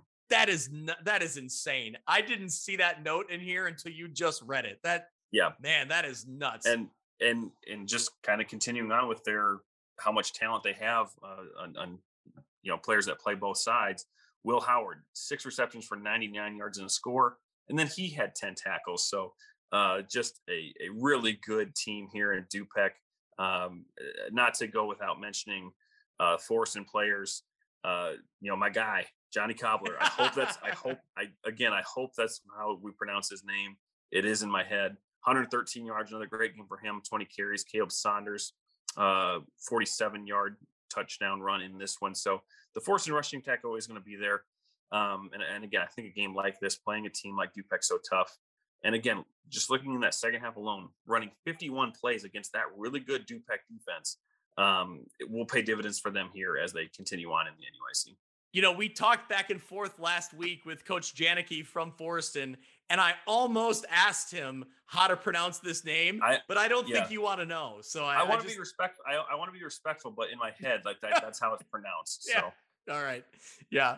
Well, more NUIC football. Lena Winslow gets the win 48-24 over Dakota. Lena Winslow's the number one team in Class 1A in our polls, and for good reason. Mitch, in this matchup against Dakota, they've won every matchup since 2012. Mm-hmm. New Panther quarterback this year, Drew Streckwald, only threw 3 passes in week 1. This week, he goes 3 for 5, 158 yards, and 3 scores. So I think that shows a little bit of, a dynamic offense for this Lena Winslow team. They can pass when they need to. But we know that Gage Dunker gets it done on the ground, 148 yards. Jake Zeal adds another 100 yards. So they're going to get theirs too. Another good effort from Lena Winslow. They keep rolling on. Yeah, same story here for the Panthers. What's different though, Greg? New uniform there. Yeah. In Lena. We didn't mention it last week. I didn't even notice it. You caught this, and I had not noticed it. So yeah, they were home last week, and we didn't catch it. And this is where things get tough for me, Greg. Okay. We've talked about them in the past where their previous uniform was more of just like the trim made up the number, right? Correct. On their home uniforms, it was just a white trim that made up the number. The filling was the same color as the jersey, so it kind of looked like a shadowy type of thing. Same thing on the road. And my complaint about that was that it was probably hard to read if you were either a statistician or someone covering the game. Now they've got better, easier to see numbers where it's just plain solid gold on a black jersey. It's still very, very subtle. They don't do a whole lot, but seeing it kind of makes me miss the old ones. It makes me miss them a little bit. It is very Army-esque, like as in the Army football program. It does look like the Army type of football uniform. And it's a little bit different font. The number isn't quite the same font as it was in the past, but it's still the same helmet. It's that all black look with the gold accents. It's still got that same feel to it. But you're right, it's a little different looking. But hey, the numbers are now helping out, the fellow journalists out there covering the game. So yeah, and certainly not affecting the gameplay on the field because once again, as we talked about, another big win for the defending champs and business as usual. No, so as it turns out, it wasn't just the uniform that made them really good last year or previous years. Just in fact that they are really good. Right, yeah, so. Yep. All right, well, let's move into some other teams that look really good in the NUIC. Mitch, how about Fulton? The Fulton Steamers were number 7 going into last week. Mitch, on the NUIC.com poll, they're up to number 3 in the state now. They're behind Lena Winslow and Camp Point Central. We'll talk about Camp Point Central in a little bit here. But in the Class 1A rankings, Fulton's now up to number 3. So an impressive rise for them. They get the big win, 63-0 over West Carroll, led by productive games from their running back trio. Lucas Schroeder was leading Fulton rusher. He had 8 carries for 77 yards, 3 touchdowns. Ryan Eads chipped in with 63 yards, 2 touchdowns on 6 carries. Ben Fosdick added 42 yards and a touchdown on 4 rushes. So they're getting the job done on the ground. But Mitch, they can throw the ball around a little bit too when they need to. We saw it last year, and we're seeing it again this year too. Yeah, Braden Dykstra, 4 for 5, 66 yards and a touchdown. That touchdown went to Ethan Price. It was a 20-yard touchdown reception. And on the defensive end, obviously, when you have a 63-0 game, you're going to do some good things on defense. Balin Damhoff returned an interception, 30 yards for a score. So, again, tough for West Carroll in their first season back. Some of this was expected in a really, really tough conference. So, Fulton kind of they played. Did they play Lena in week 1? Have they played Lena and Fulton in back-to-back weeks? Yeah, I believe so. Yeah. So at least they got two of their harder games out of the way. I guess that's the positive. But yeah, good win for Fulton here. Good performance for them as they've got a tough game coming up with Dupec that we'll talk about in a minute. Yeah, so we'll talk about that one in a minute. Let's get to other games around the NUIC. Galena gets the non-conference win 35-6 over Madison. They beat Madison last year in a non-conference game as well. Stockton gets the 26-6 win over Eastland Pearl City. Mitch, you want to talk about hard-nosed, smash-mouth football? Yeah. That is the Stockton Blackhawks. 249 yards on the ground. All of them on the ground. That their total yardage, 249, all of them coming on the ground. Yeah, that's what we like to see and what we expect from a Stockton Blackhawks team. So close though. EPC played this game close. It was only 6-0 at half. Blackhawks added a couple of scores in the third quarter to really break it open. Carl Hub and Dustin Oppold did a lot of that work. 124 yards for Hub with 2 scores. Oppold had 69 yards and a TD. Riley Schultz had a TD and an interception on defense to keep this game out of reach for the Wildcats. So good for Stockton to get their win here. And they have a game with Dakota next week that we'll talk about, which could be a winnable game for them too. So Stockton maybe will ride some momentum going into here to a big game in week 3. Yeah, move into the action in week 3, Dakota at Stockton. And Mitch, we should clarify, Wes Carroll has played Dupec and Fulton. They have to play Lena They have to play Lena Winslow. They play Lena Winslow in week 4. So they don't get much let up. In week 3, they play A-Town. So an A-Town team, an A-Town team that is also looking for their first win. So somebody's going to come away with a win in that one. That will be at West Carroll. West Carroll will be at home for that one. Other games around the NUIC, Eastland Pearl City and Forreston.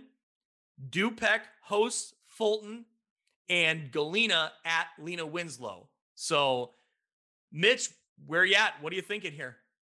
Yeah, I don't think I have to surprise anyone saying that Dupec and Fulton is going to be a key matchup probably across our entire coverage area, I think.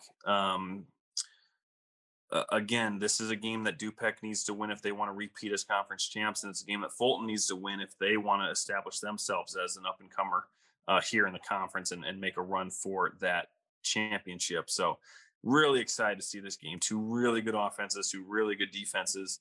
I hope there's some coverage there being in Fulton. I think the score should be there. But this is, really looking forward to this. Again, we've talked about separator games throughout the episode. This is certainly one of them. So Fulton is at Dupec. Okay. For this one. Yes. Still send somebody there. Yeah, I know. I wish we could. Right. Get the barn in the background, get the whole thing. I love it. Yep. So Galena will have a test going on the road to Lena Winslow. The game I'm looking at is Stockton and Dakota.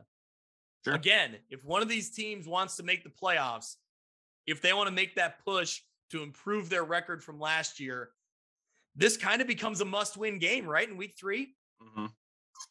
Yeah. With what both each team has played so far, obviously Dakota gets the Lee win game out of the way, but there's just so much competition in this conference, so many good games. So I think both teams are probably looking at this one as one of their winnable games of the year. And Stockton coming off of that big win over Eastland Pearl City. So might give a slight nudge to them here, even going to, I guess they host Dakota. So a home game for Stockton. So looking forward to that one. But Fulton Dupec is still going to be where my eyeballs are at for this week. Yeah, I think Fulton Dupec is the one I look at as well.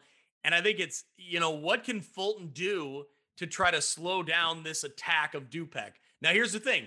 I think Dupec did some things to sneak up on Forreston, but that's all on film now. So there shouldn't be any of those surprise elements. Mm-hmm. But Fulton's still got to find a way to stop Mulcahy and stop Cooper Hoffman, who we hadn't seen really on game film in week 1. So I think there's still a lot of things that Dupec has they haven't shown yet. And that's impressive because I think that Mulcahy's looked great, but that connection between Hoffman and Will Howard, what can Fulton do to stop that? Now, Mitch, what if this game comes down to the end? Andy Kunaj is a big leg for Fulton. Can he come up with a game-changing kick here? Yeah, I think in the pregame maybe it might have been week one. It might have been this week. It was like 55 yards or something. 55 yards. Yeah, insane. Yeah. That's what you want to have. I mean, because there are certainly going to be games where they're in that predicament. I think so. Having a leg up to have a punt here, but just something you don't see here at this level all that much. Yeah. So great talent there, and I think there'll certainly be a time where that is needed. And in a game like this, you never know. Yeah, how much fun would that be though to see him hit one of those kind of game-winning field goals? Yeah. So yep. Yeah. All right. Well, we've gone through 11 man. Let's get into our 8-man football. Mitch, the number 1 ranked 8-man team in the state of Illinois, Amboy. The Amboy Clippers get the big 68-14 win over River Ridge. Clippers leaned on a balanced scoring attack to overwhelm the Wildcats. Again, Tucker Lindenmeyer, 4 for 4, 131 yards and 2 touchdowns through the air, added 54 rushing yards and a touchdown on 6 carries. So impressive way to lead that Amboy, Lamoille, Ohio offense.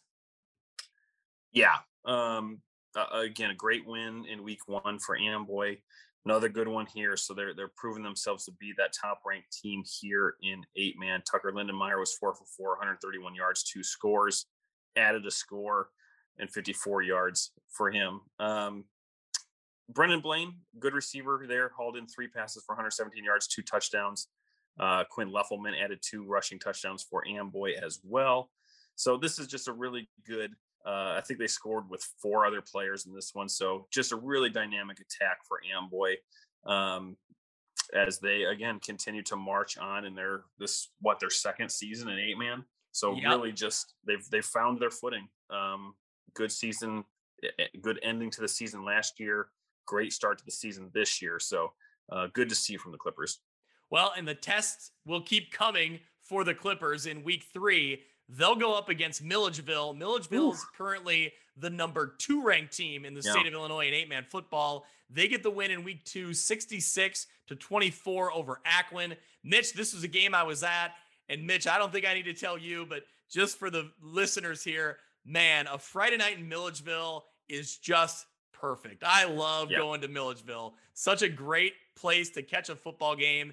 Old school, you show up in front. The brick high school's there. They got the missile. They literally have a missile on a stand out front. It's awesome. I tweeted it out from my Twitter account. It's great. Always get to run into my good friend Kyle Leach. He's in Milledgeville. He's a big Milledgeville fan, a big Milledgeville booster. He's always great to run into. One of those people I wish lived closer because I only get to see him about once a year. But nice guy. So he's happy. Milledgeville looks really good right now. Connor Nye threw 2 touchdown passes, rushed for 2 more scores, including 1 for 80 yards. He led the Milledgeville offense, but Colton Wilk returned a kickoff for 75 yards for a touchdown. He ran for touchdowns of 27 and 22 yards. He also hauled in a 25-yard touchdown pass. So they're looking good, Mitch, all the way around. Kaysen Johnson, another guy, bringing in a touchdown pass from Connor Nye. He looks good. He looked really good in week 1 as well. So this Milledgeville team, they were right with Amboy when we talked about teams returning players that were going to make an impact. And here we are. They're meeting up in a huge game in week 3. Yeah, no doubt about it. This was a good win for Milledgeville. Good momentum as they go to this key matchup we talked about in week 1 with Amboy and Polo, where we're talking about a 1-2 matchup that could potentially be a state championship game. It could be a playoff matchup regardless. Same thing here with Amboy and Milledgeville, 2 of the best teams in 8-man. May not be the last time we see them. So looking forward to that. No question about it. Yep. Let's move along. Polo defeats Orangeville 40-8. Brock Soltow rushed for 3 touchdowns. Avery Grenoble rushed for 2 more. Overall, Grenoble, 120 rushing yards on 11 carries. He caught a couple passes for 64 yards. Soltow amassed 163 yards, 21 carries. Mitch, I just can't imagine doing a podcast without saying the names Soltau and Grenoble Right. when it comes to polo. They've been in our podcast for 2 years now. So Right. Yeah, I don't want to, as we talk up Amboy and Milledgeville, certainly do not want to forget about polo, because they're a team that's been there throughout 8-man's history, and I anticipate them being there again. This is a good win over a good Orangeville team. Good for them to get back on the right track. And as you mentioned, Soltau and Grenoble, the two of the best players in 8-man, really, and they showed why here in this game. Yep, for sure. Let's talk about a few other teams in 8-man football outside of the NUIC. Galva gets the win over Peoria Heights, 48-28. Mitch, this is Galva's first win in 8-man history. This is their second year playing 8-man football, so credit to them. They had kind of an interesting offseason. They didn't have a head coach until about a month before the season started. So they were really kind of up against it. But credit to them, they've rallied together. They get their first win in 8-man football. So a nice story for the Wildcats there. Ridgewood gets the win over Bushnell Prairie City, 52-13. Gavin McDonough led the way. He has nearly 300 yards in 2 games for the Spartans with 5 touchdowns. So great way to start the season. Great way to start their first 8-man campaign. Right. Yeah, I think Ridgeville's 2-0 now, right? I think they won their week 1 game. So yeah, they're jumping right into it the same way Amboy did with early success. So going to be a key player here as the season goes on. So Mitch, going back to the NUICfootball.com polls, Ridgewood sits at 2-0. They're only receiving votes. They have not cracked the top 10. And I will say they need to be in the top 10. Yeah.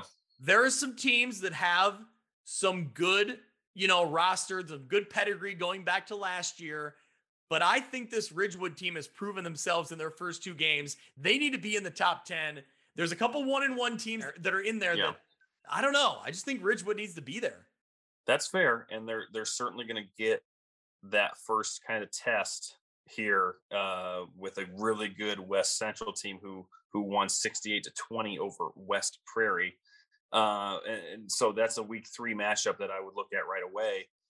In addition to Amboy and Milledgeville, because that's going to set up is Ridgeview as good as a traditional really good 8-man team in West Central against the newcomer in Ridgewood. So who can come out on top here, and who is going to be again a player here as they move towards playoffs and everything. So really looking forward to that. Yeah, that's going to be one of the biggest matchups in 8-man of this week and of the next few weeks, because it'll really tell a lot. It'll really be a separator. West Central currently sits at number 3 in the polls in the state. So Ridgewood, if they want to make that name for themselves, this is the way to do it. They got their chance against West Central. Yep. Looking through some other 8-man games, like you referenced, Milledgeville at Amboy, Orangeville at Freeport Acquin, River Ridge at Flanagan Cornell Woodland, Bushnell Prairie City at Galva on Saturday, Rockford Christian Life at South Beloit, Ridgewood at Biggsville West Central. I think that's the big game of the week. Yeah, I don't think you can go wrong declaring that or Milledgeville at Amboy. I think both will really set up the winners here moving throughout the season. 4 really big names in 8-man anymore. So yeah, this will be a really fun week in 8-man football. Yeah, I certainly don't want to sleep on Milledgeville at Amboy. That's a huge game. Yeah. I just look at Ridgewood and West Central. I think one of those teams is going to grab a marquee win. And I think, especially for Ridgewood, if they knock off West Central, that's a really big resume builder for them. If West Central gets the win, that keeps them right up there in the mix, depending on what happens with Amboy and Milledgeville. But yeah, Amboy and Milledgeville will go a long way to determining who's at number 1 and who's staying there, and certainly who's going to win their division in 8-man and where they're going to end up in the playoff seating. So a lot to be decided this week and down the road in 8-man football. Mitch, do you want to run around the state real quick and see what notable scores we have? Yeah, let's do it. Big schools. We talked about Bolingbrook last week and their quarterback, Jonas Williams. Tough game this week with the Chicago Simeon. Simeon comes away with the win, 35-31.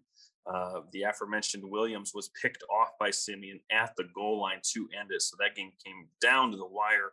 Great game there between the big schools. Greg, I'm reading your notes here. Simeon referring to themselves as the Blue Machine, which maybe in Chicago they get away with. On this podcast, they're gonna, on this podcast they're gonna rank second in terms of teams that we like to call the Blue Machine. Well, I would say they're calling themselves the Blue Machine, and maybe in terms of basketball, Simeon can maybe claim the right to be the Blue Machine.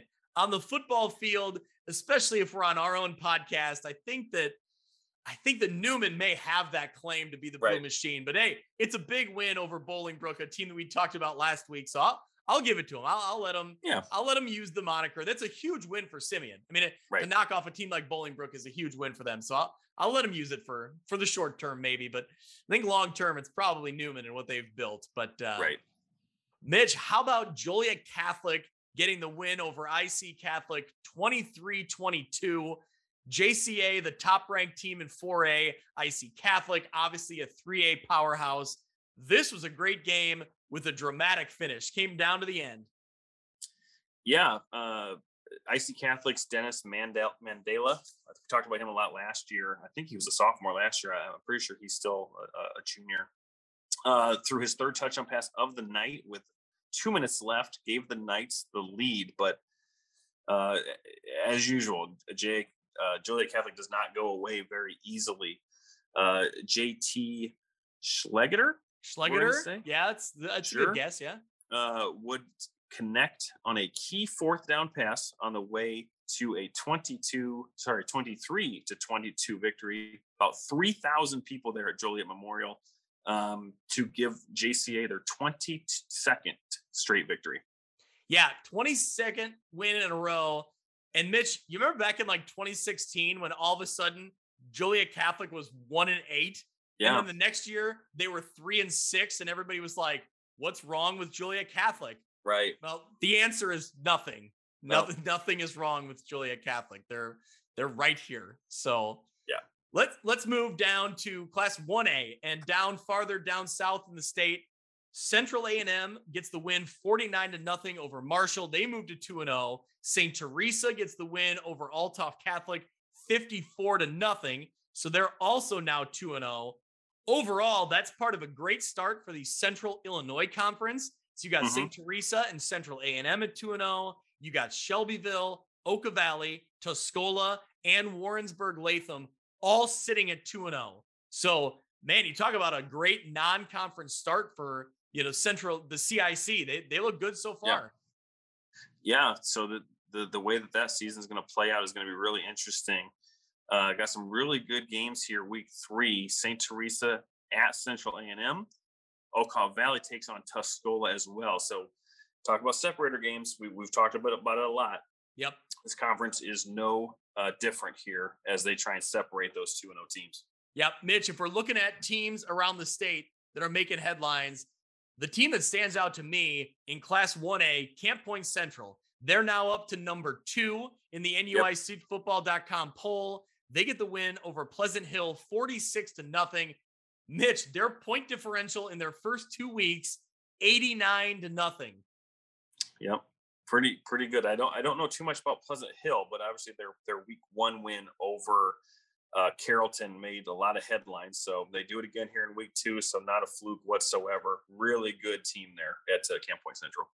Yeah, going to Class 3A, Byron bounces back. They lost last week in a heartbreaker to Stillman Valley. They get the win over Winnebago, 42-7. Mitch, a couple big games in 8-man football. A top 10 matchup was Decatur Lutheran. They edge out Pawnee 46-44. And another big one, number 5 in the state rankings, Milford Cisna Park defeats number 6 Martinsville 36-20. So a big win there for Milford Cisna Park. They're a team that Kyle Kampmeyer was high on going into this year, and they get the win there in a ranked matchup. So see where they end up and where they match up against the NUIC. But for right now, they look really good getting that win.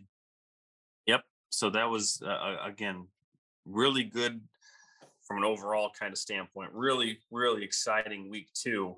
And it's only going to get better here as we continue to progress, both from the conferences that we cover but statewide, this is where it starts to even early on week 3, kind of starting to tighten up just a little bit. And as teams start to kind of get the right footing, make sure they're in the right position to keep moving week after week. Yep, I think so. I think that there's still, even those teams that are 1-1 or 0-2, I think there's still that optimism. There's that potential. They still see a lot of opportunity out there. That's what's exciting about, this week 3, week 4 matchups.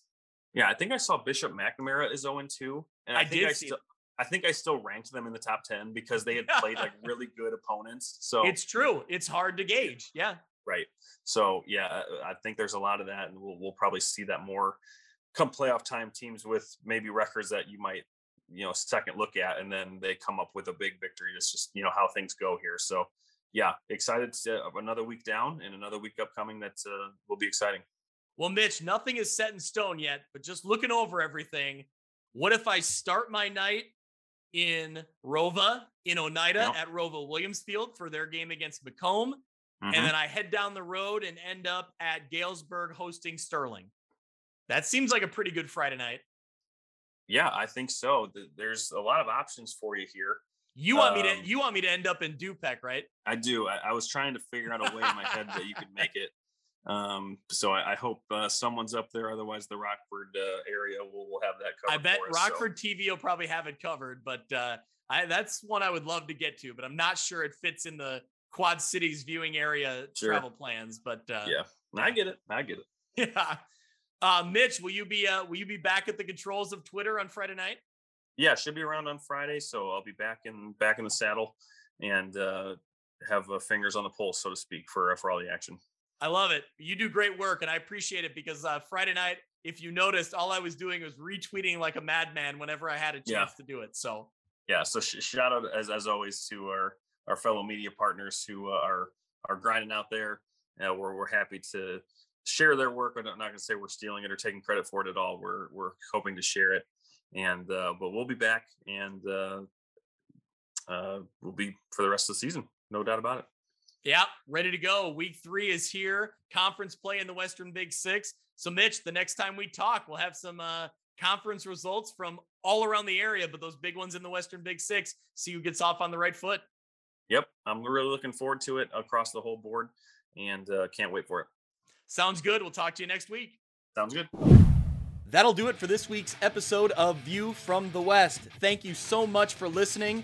I encourage you to go out to Apple Podcasts or Podbean and subscribe so you can follow along, and downloads will come automatically every week. You can follow along on Twitter at ViewFromWestPod. You can also email me if you're interested in being a sponsor, viewfromwestpod@gmail.com. Thanks so much. We'll see you next week.